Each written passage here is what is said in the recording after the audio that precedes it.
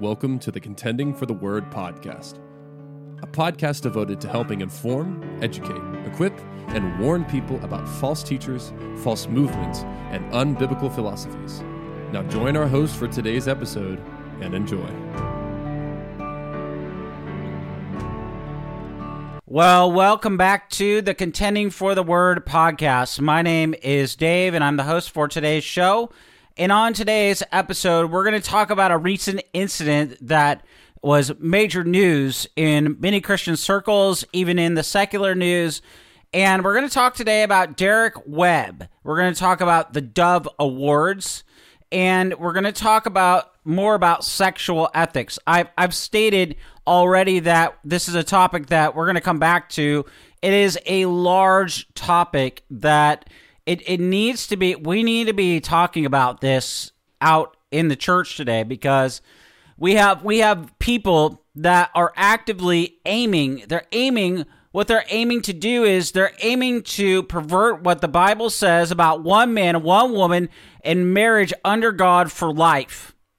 And that is a biblical truth that we see in Genesis 1, Genesis 2, Ephesians 5, and just about every single one of Paul's epistles. He at some point talks about marriage, and so that we need to be clear that as Christians we are for one man and one woman for life under God. And we also need to be clear that a man is a man, and a man is to dress like a man, and a woman is to dress like a woman, not like a man, as we're going to see today, dressing like a woman, or a woman dressing like a man. We need to be, the very fact even that I have to spell that out says something about the state of where we're at, even in Christianity today, because those truths that I just articulated, they are beyond dispute. They are biblical facts. It's not unclear teaching in the Bible. We see it all over the place. But still, what we're seeing today in this recent Dove Awards, it's like a Christian sort of award show, if you will. And what we see here is that there was a Caedmon Call singer named Derek Webb, and he wore a dress. He's a man. And he flanks drag queen Flamy Grant at the Dove Awards. This is actually an article at the Christian Post, and I just gave you the title of that article. I'm going to work through this article, and I have some others as well that we're going to look at. So the author of this particular article, he states, while Webb is no stranger to the Dove Awards with 10 nominations and 3 wins, he said this would be the first year that he attends in person. Now, Webb on social media, he shared an image of himself wearing a woman's dress, pearls, black stockings, with the caption, "Despite having won a few over the past 20 plus years, tonight will be my first ever trip to the Dove Awards in the company of some very good friends, Flamy Grant and Grace Baldridge, among others. I hardly dress up, but this feels like a very special occasion," he posted on October 17th. And a short time later, he tweeted another image of himself along with Matthew Blake, a former worship leader who wears makeup and women's clothing and performs under the name Flamy Grant and Grace Baldridge, who performs Semler. Now, Webb's ex-wife, artist Sandra McCracken, was nominated at this year's Dove Awards for her album Light in the Canyon. In 2014, Webb and McCracken divorced after 13 years of marriage, and he admitted at that time to an extramarital affair. The duo have 2 children together. And while the article continues saying, while Webb attributed his wardrobe to the special occasion of the Dove Awards, the Jesus Hypothesis singer hasn't shied away from wearing women's clothes on multiple occasions in recent months. On the same day as the Dove Awards, he posted another image of himself in the same dress and an anniversary message to his wife, Abby Parker. So he's a married man, dressing as a woman.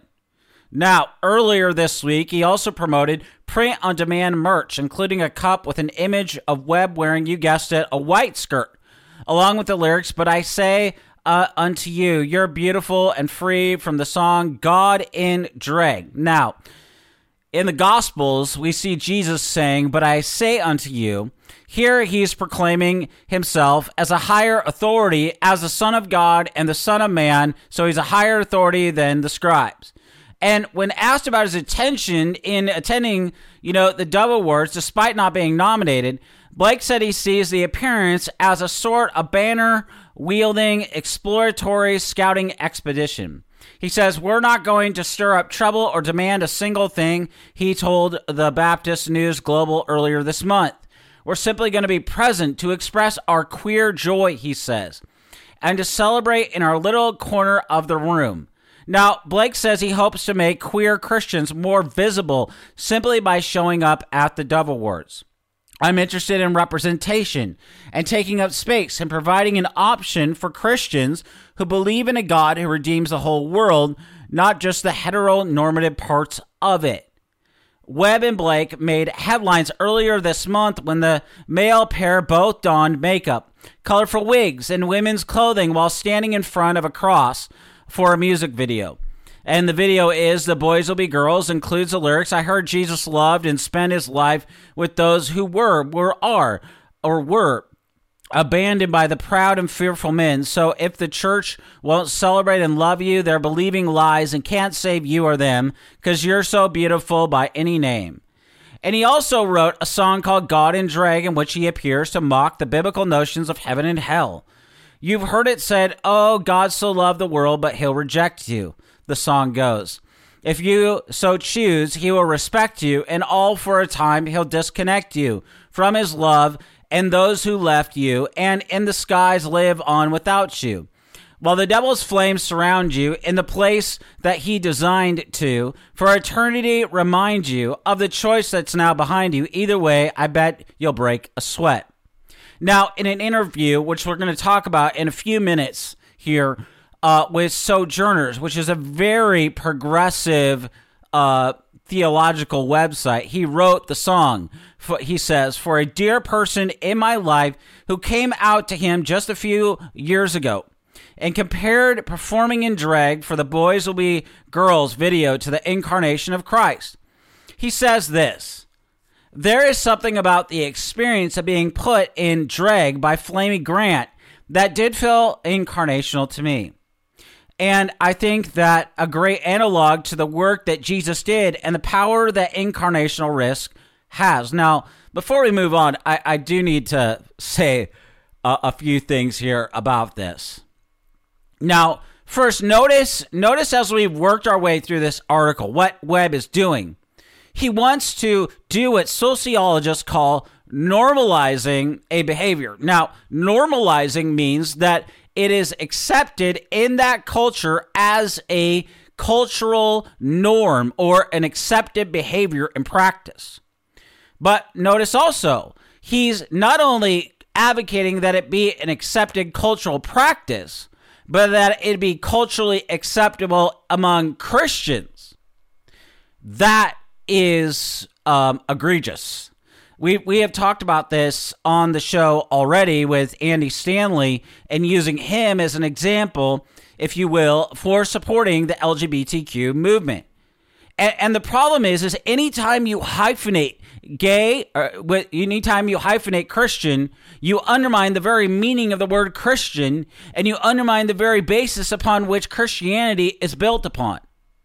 And it shouldn't even be a shock at this point that he is bringing up the very notion of hell. Because what these people do is they don't believe in sin. So if you don't believe in sin, that sin is transgressing the mark, it's literally missing the aim, that's what sin is, then guess what? You're going to have issues with your understanding of the justice of God. You're going to have issues with your understanding of mankind. And yeah, you're going to deny the reality of hell as a place of unrelenting, unending, conscious punishment, as the church has always taught. And by the way, Jesus talked himself more about hell than anybody else in the entire Bible. That is a fact. And so the fact then that he comes and he says at the end of this Christian Post interview He says, there is something about the experience of being put in the drag by Flamey Grant that did feel incarnational to me. Notice what he just did. He's stating that it is okay in his experience. He made it all about his experience, but he's talking about Christians. He's normalizing this behavior, and he's saying, look at this. This is okay, because then notice what he says. And I think that's a great analog to the work that Jesus did and the power that the incarnational risk has. Notice that. He uses the word incarnation here, but it doesn't mean that. You see, this is what you have to pay attention to. I have said this so many times, and I'm going to keep saying it, but sometimes you say something and you're like, I wonder if anybody's hearing me. But I'm gonna keep saying this, because the thing is words have meaning. We are living in a time when the very notion of words are under attack. They're under assault. The very idea, if words are under assault, then language is under assault. And even in this particular this quote from Webb, we can see that the very meaning of the word incarnation is under attack, because the incarnation was where Jesus came under the sentence of death to pay the in our place and for our sin. And yes, Jesus lived, a perfectly sinless life, but he's equating, basically saying, equating this to, Jesus would wear a dress, and Jesus would be a drag queen, but where do we see that in the Gospels?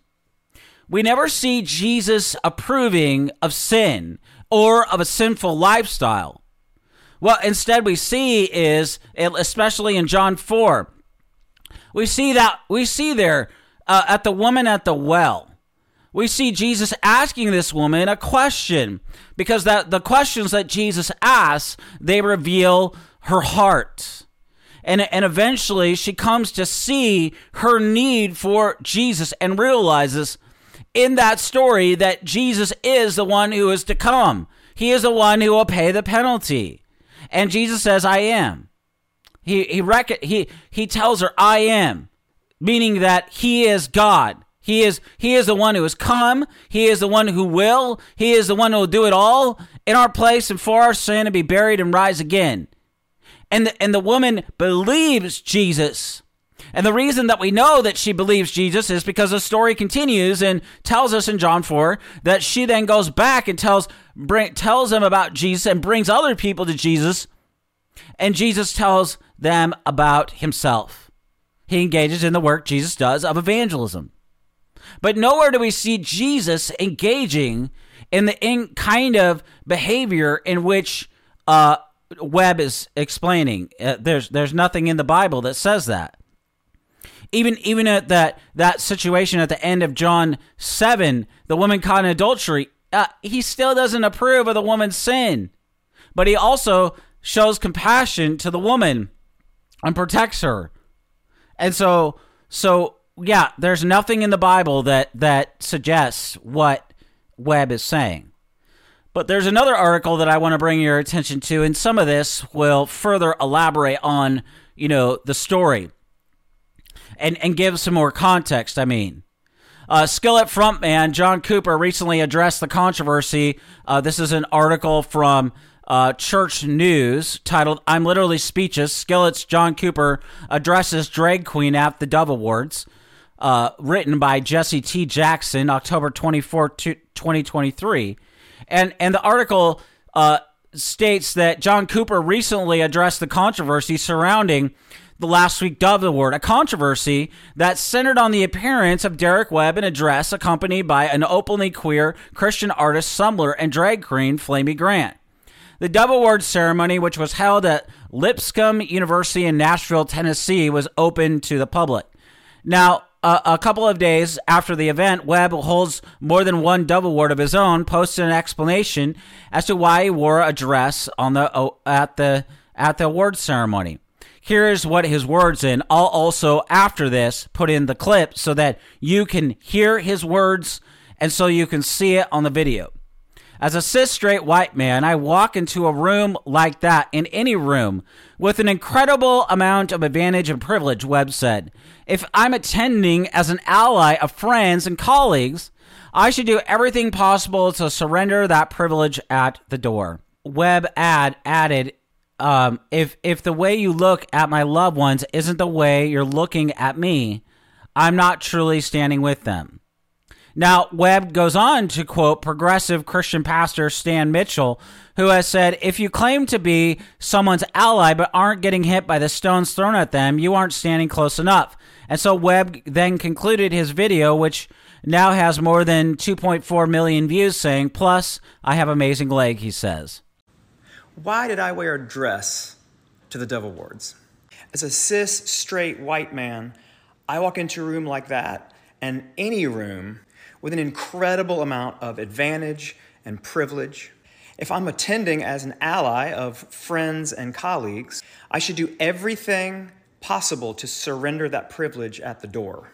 If the way you look at my loved ones isn't the way you look at me, I'm not truly standing with them. It's like Stan Mitchell says, if you claim to be someone's ally but aren't getting hit by the stones thrown at them, you aren't standing close enough. Plus, I have amazing legs. Now, earlier this year, Webb released what he described as his first Christian gospel in about 10 years, which featured a song with Flamey Grant titled Boys Will Be Boys. And in the lyrics, which I've read before, but I'll read again just to remind you, he said, I heard Jesus loved and spent his life with those who are abandoned by proud and fearful men. And so if a church won't celebrate and love you, they're believing lies that can't save you or them, because you're so beautiful by name, so goes the song. The song video shows Webb dressing in drag and performing alongside Flamey Grant. Both Semler and Flamey Grant have topped the iTunes Christian music chart within the last couple of years and have expressed their desire to be recognized by the Gospel Music Association, the GMA.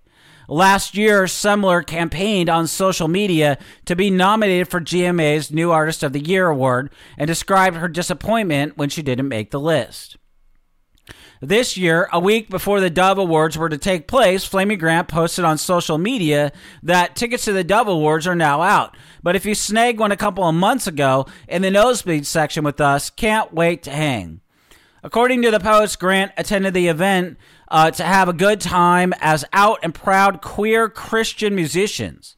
Rather than being a protest, at least no more of a protest than queer people existing in spaces that don't often welcome us by default. She says, we were there to represent, take up our little bit of space, and bring our queer joy to an award show that frankly needs it. A lot of us grew up listening to Christian music and watching the Doves. And while we're not interested in asking for acceptance or approval from GMA, we accept and approve of ourselves. Thank you very much, she says. This little queer expedition party is about planting a metaphorical pride flag in a territory that hasn't been willing to wave one for us. And concluding, Grant said, queer people have always been in CCM. And we're inviting allies to join us and making it a safer place for us to exist as we are and to party. See y'all at the Doves. Now, Dove Award winner John Cooper addresses these remarks. And the article at Church Leaders, they reached out to Skillet frontman John Cooper, whose band was awarded the Rock Contemporary Album of the Year this year for Dominion Day of Destiny, their latest album, to get his opinion on Webb, Flamey Grant, and Semler's attendance at the Christian Awards ceremony. Cooper shared, according to this article, that he was hesitant to respond because he didn't want to fuel the fire of a situation that didn't need it, but he was encouraged by friends and pastors to speak out. And so Cooper remarks that there is a lot of Jesus followers in the industry that may not know the best way to speak, adding that he wanted to stand for biblical truth as opposed to being compromised. And he says, obviously, they're just trying to get attention. They're just trying to disrupt. And they're going about it in a very clever way, Cooper said. And the truth is, they're being aggressors in this. They've been trying to antagonize the Christian music industry, including Christian artists, and have attempted to get them to affirm their views on the LGBTQ plus movement for years, he says. And the truth is, he added, they would not show up at a Muslim music celebration to do the same, because that would be a little too insensitive. You wouldn't want to go in and just start stomping on somebody's religion. The laws of intersectionality would apply.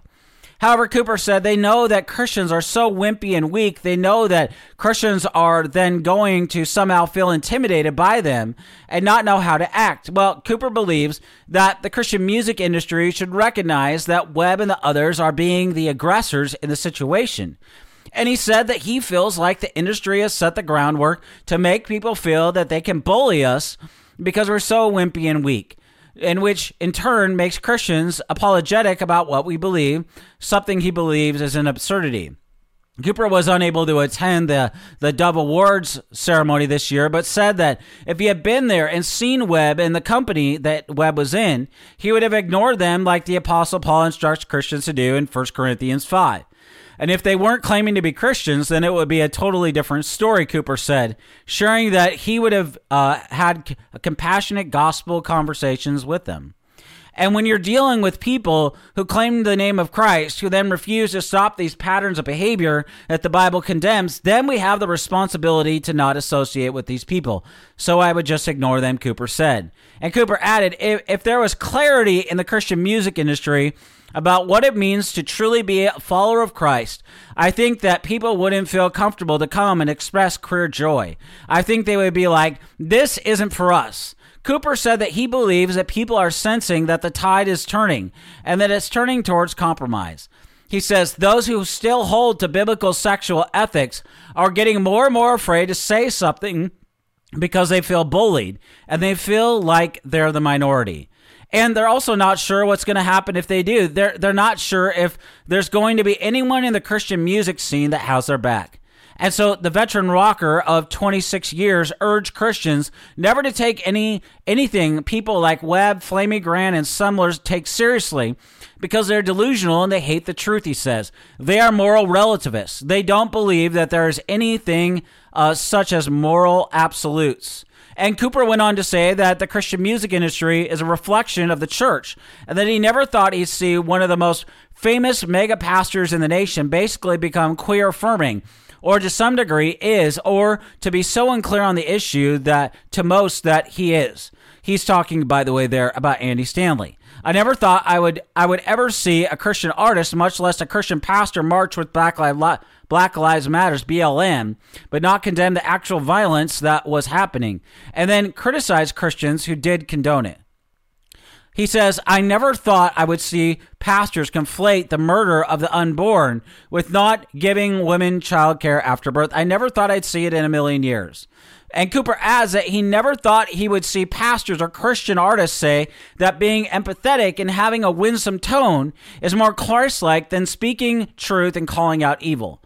That has led to a grown man, Derek Webb, who's an apostate, Cooper says he doesn't believe in God, spends his time being an accuser of the brethren, and someone who consciously hates Jesus, goes on to say nonsense and have Christian people in the music industry go, he does kind of have a point.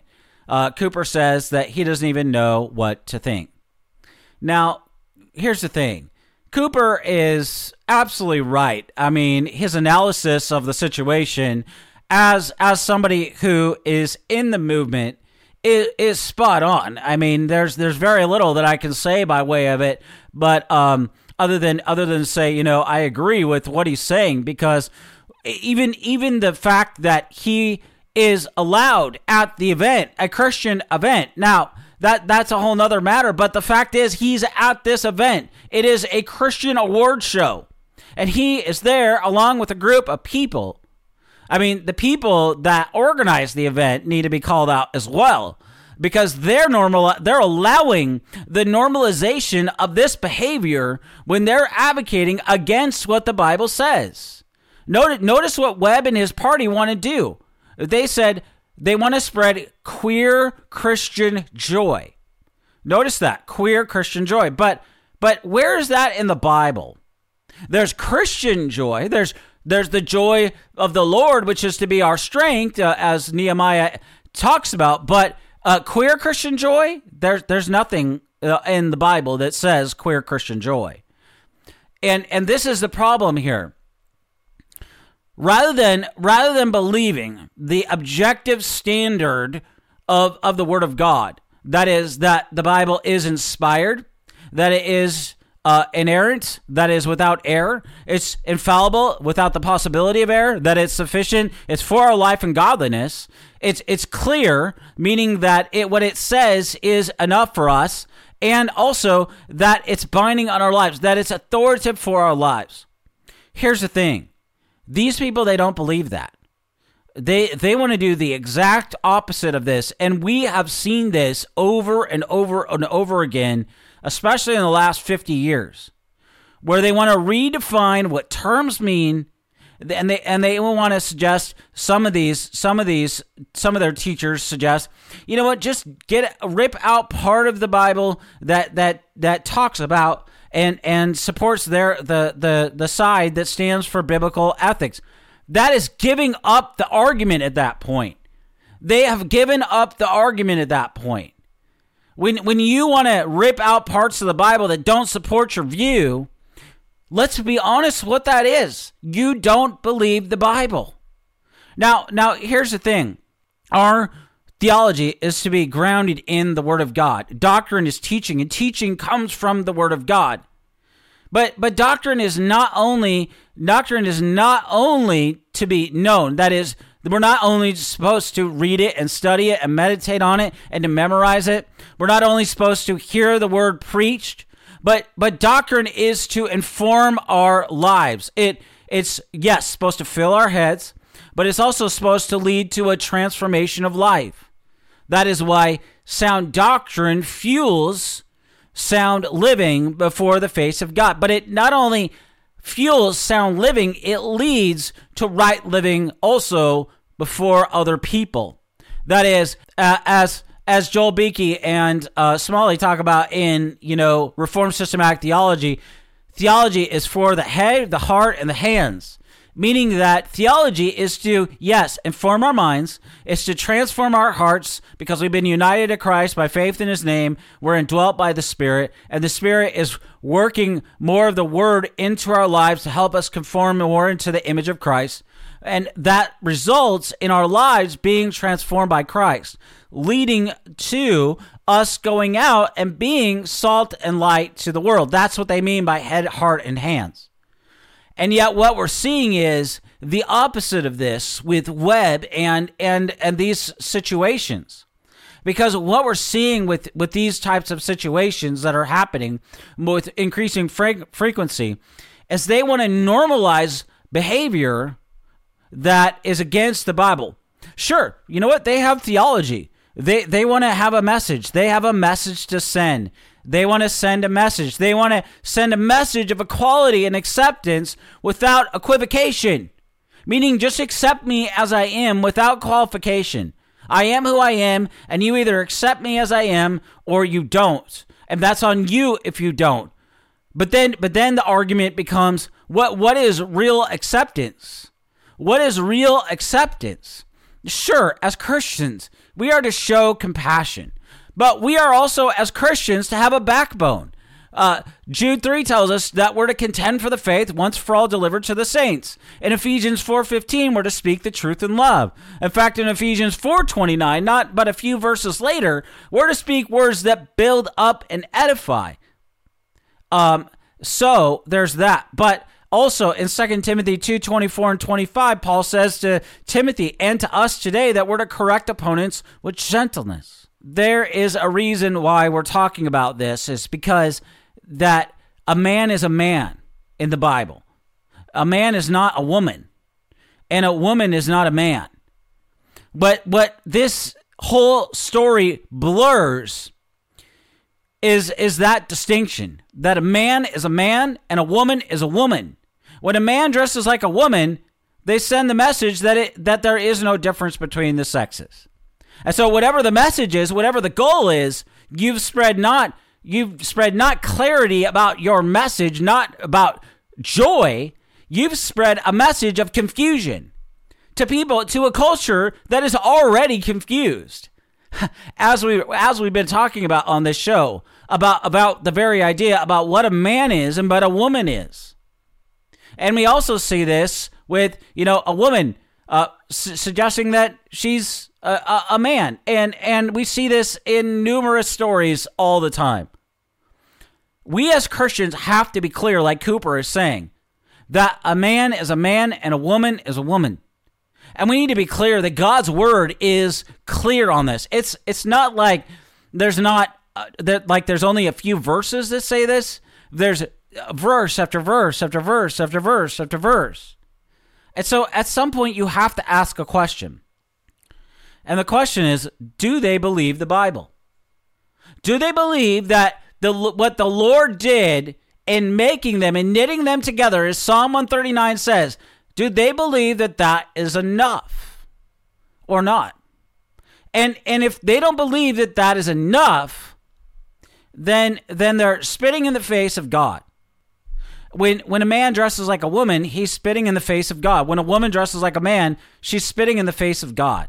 It's rebellion against God. It's rebellion against the created order. God made us the way he did. He assigned our gender. If he made you a man and gave you the parts of a man, you are a man. If you were made a woman by the Lord, you're a woman. Praise the Lord. There's nothing. That's a biblical fact. By the way, it's a scientific fact.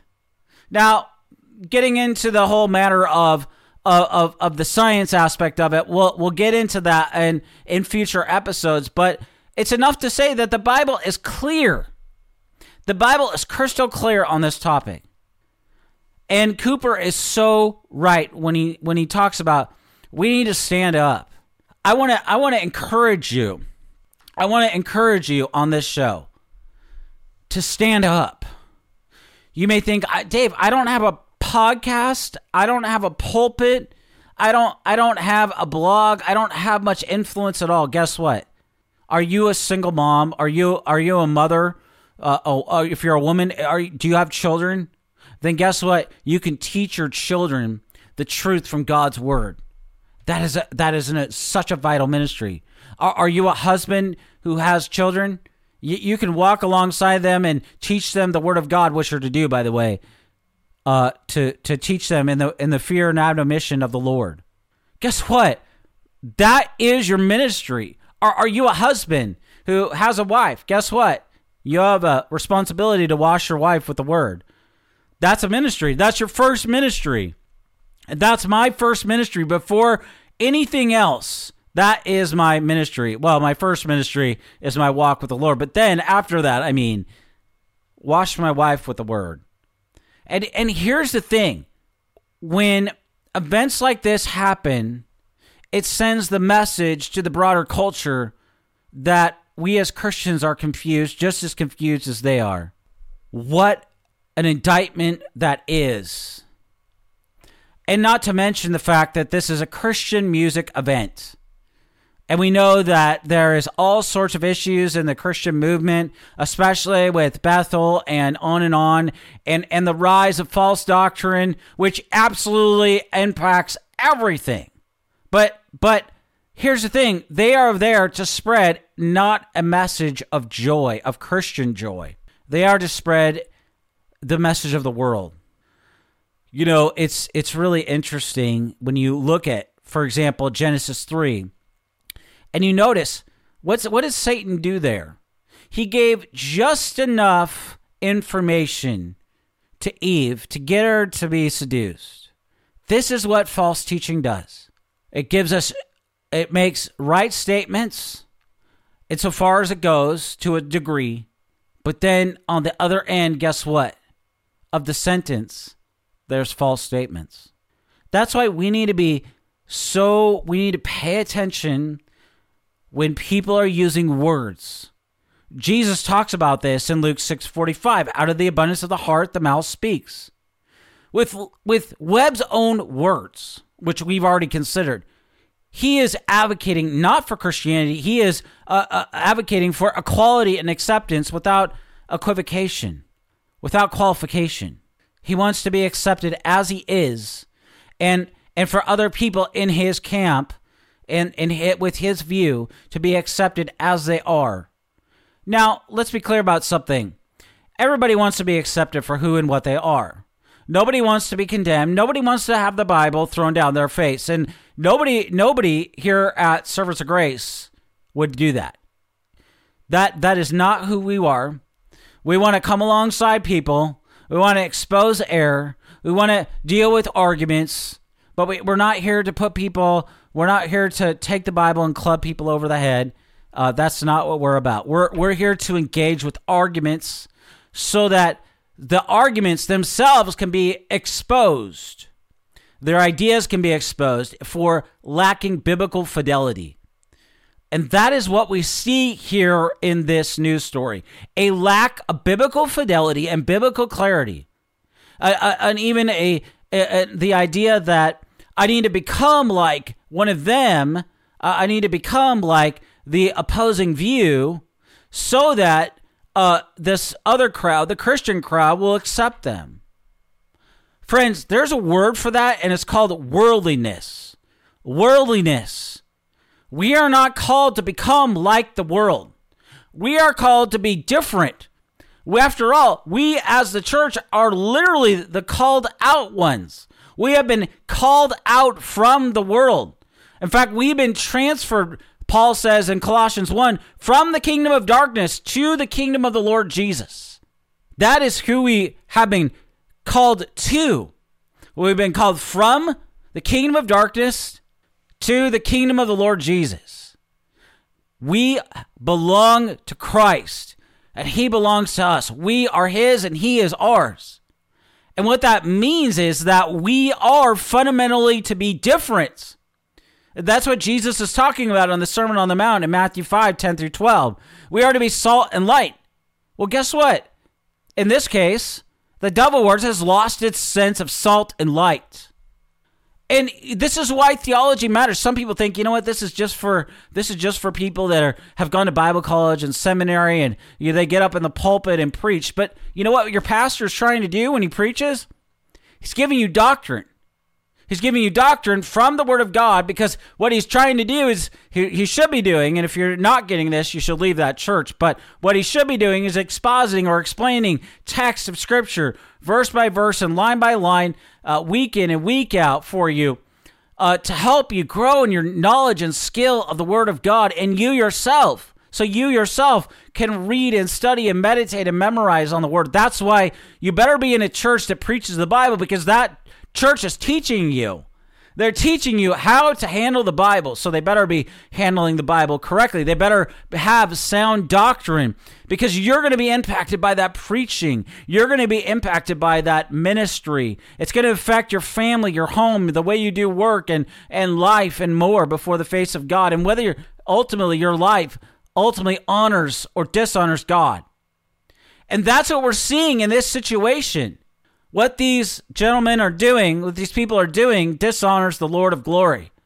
And they say that they're doing the Lord's work. They're trying to spread queer Christian joy, but there is no such thing as queer Christian joy. There's no such thing as it. There's Christian joy, period, full stop. And then there's everything else. You know what the Lord promises is he promises joy unending. He promises in the Psalms, in Psalm 16:11, pleasures forevermore. Pleasure forevermore. That is infinite. We're talking about the God who made the universe. We're talking about the God who made us in our image, in his image and in his likeness. The real issue that we see here in this story is Romans 1 on full display. The world, the flesh, and the devil, as to use the words of 1 John 2, is on display. The world loves to clamor for our attention. The world celebrates when we cave to worldliness and apathy. The world plods us on when we are driven by the flesh and not by who we are as we've been identified with because of our union with Christ and because of the work of the Spirit in our life.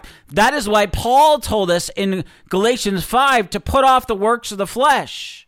In Colossians 3, he tells us, these former things, you used to be known by them, you're supposed to put them off and put on Christ. Why? This is our union with Christ. We've been united to Christ by faith in his name. We've been indwelt by the Spirit.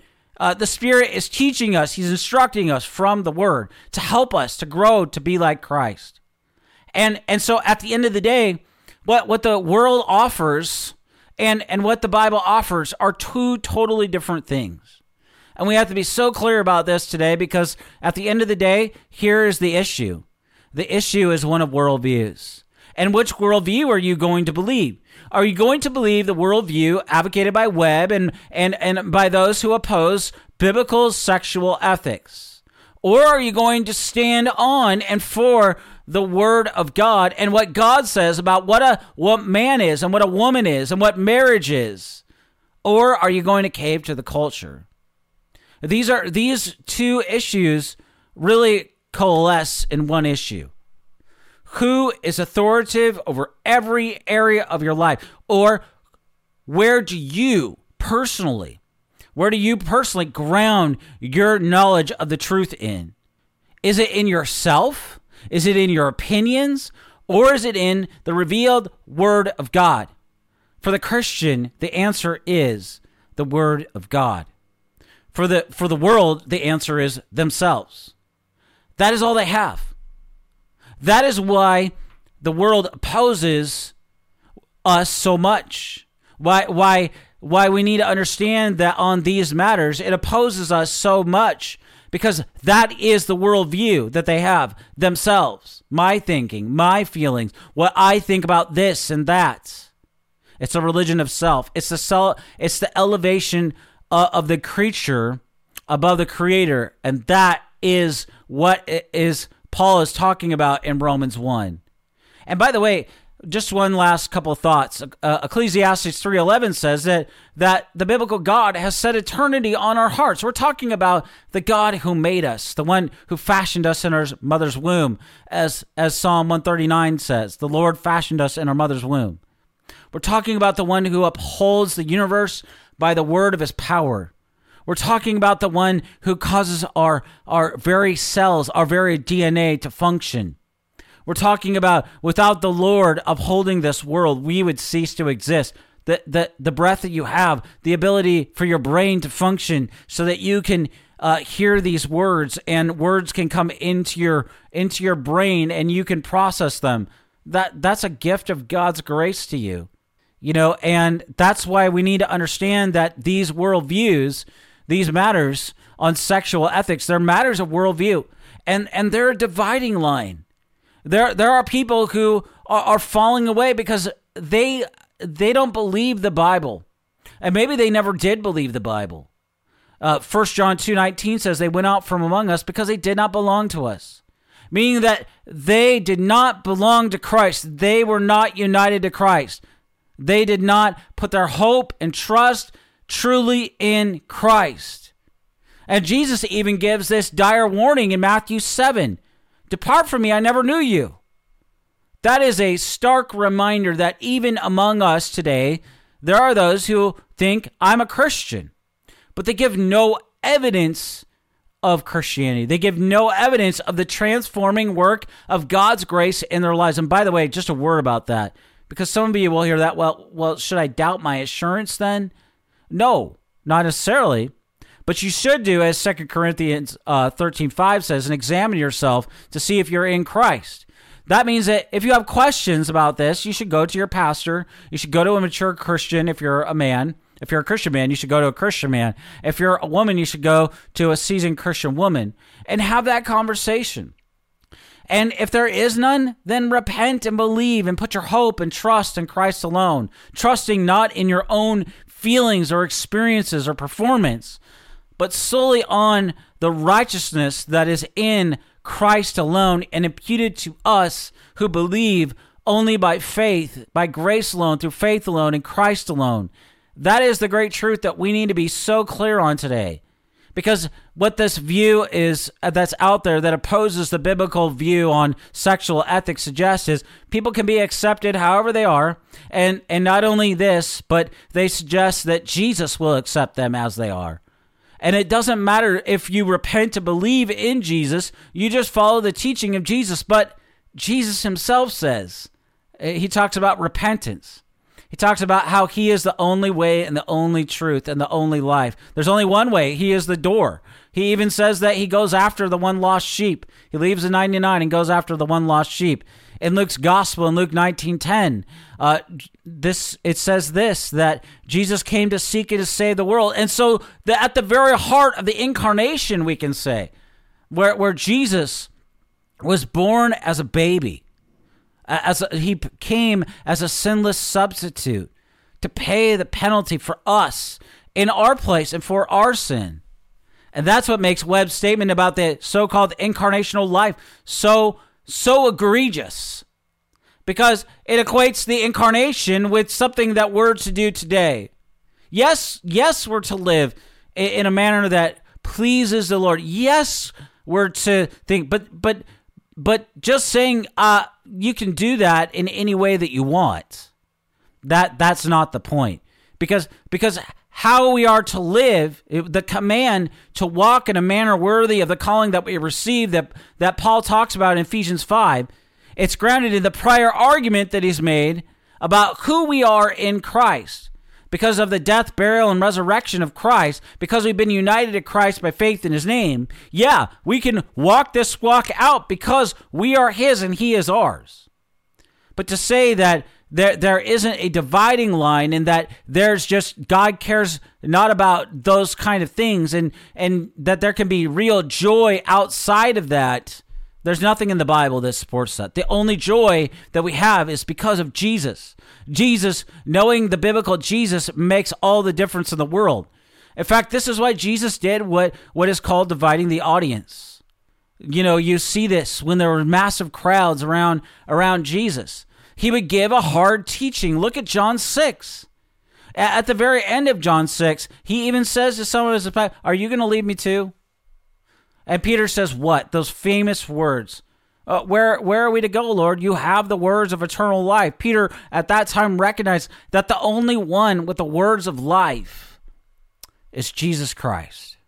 For the true Christian, they recognize what Peter did, that Jesus has the words of eternal life, that what Jesus and what the rest of the Bible says is enough for them, and it always will be. And so they believe it, they follow it, they know that the dividing line is believing God and taking him at his word and obeying him by the grace of God with the help of the Holy Spirit. This is where the dividing line is. And that's why those who want to follow the world and its worldly view of sexual ethics, that's where they go. Because that's their worldview.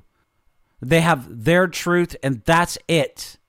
For the Christian, though, we have what God has said finally and fully, and it's been delivered in the Word of God, and the Word of God is enough for us.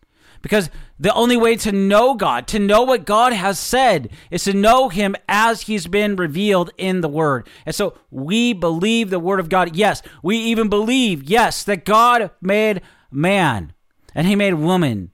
And he created marriage between one man and one woman for life. And that a man is a man and a man is to act like a man, because God assigned him that gender. And a woman is to be a woman.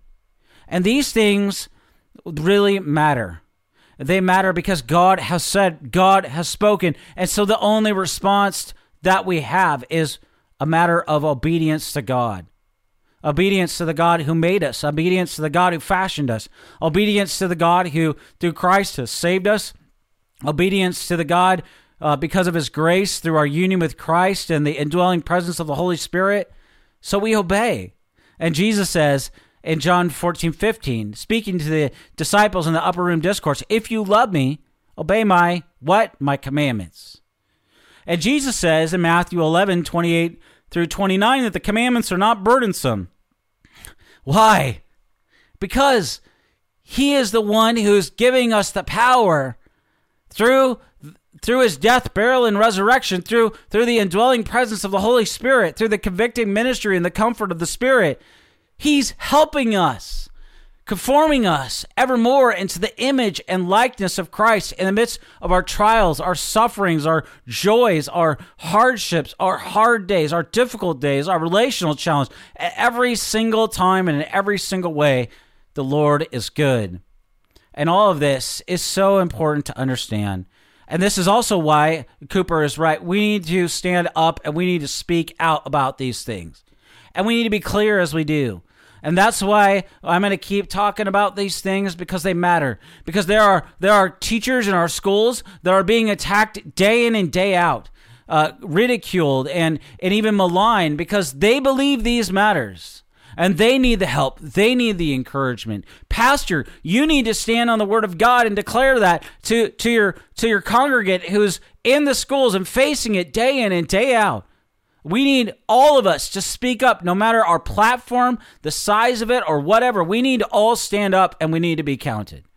And what this event shows us is that worldliness continues to creep into the church, and we need to be clear about that too, that we are the called out ones, saved by grace alone, through faith alone, in Christ alone, to be sure, but we are indwelt by the Spirit. We have the Spirit, and the Spirit is producing the fruits of the Spirit in our lives as we walk with the Lord, and we walk this walk of faith, and we aim to walk in a manner worthy of the calling that we've received. And where we fail, we repent. We confess our ongoing need of the grace of God. We need the grace of God. As Charles Spurgeon once said, I have a great need of Christ and a great Christ for my need. That's all of us as Christians.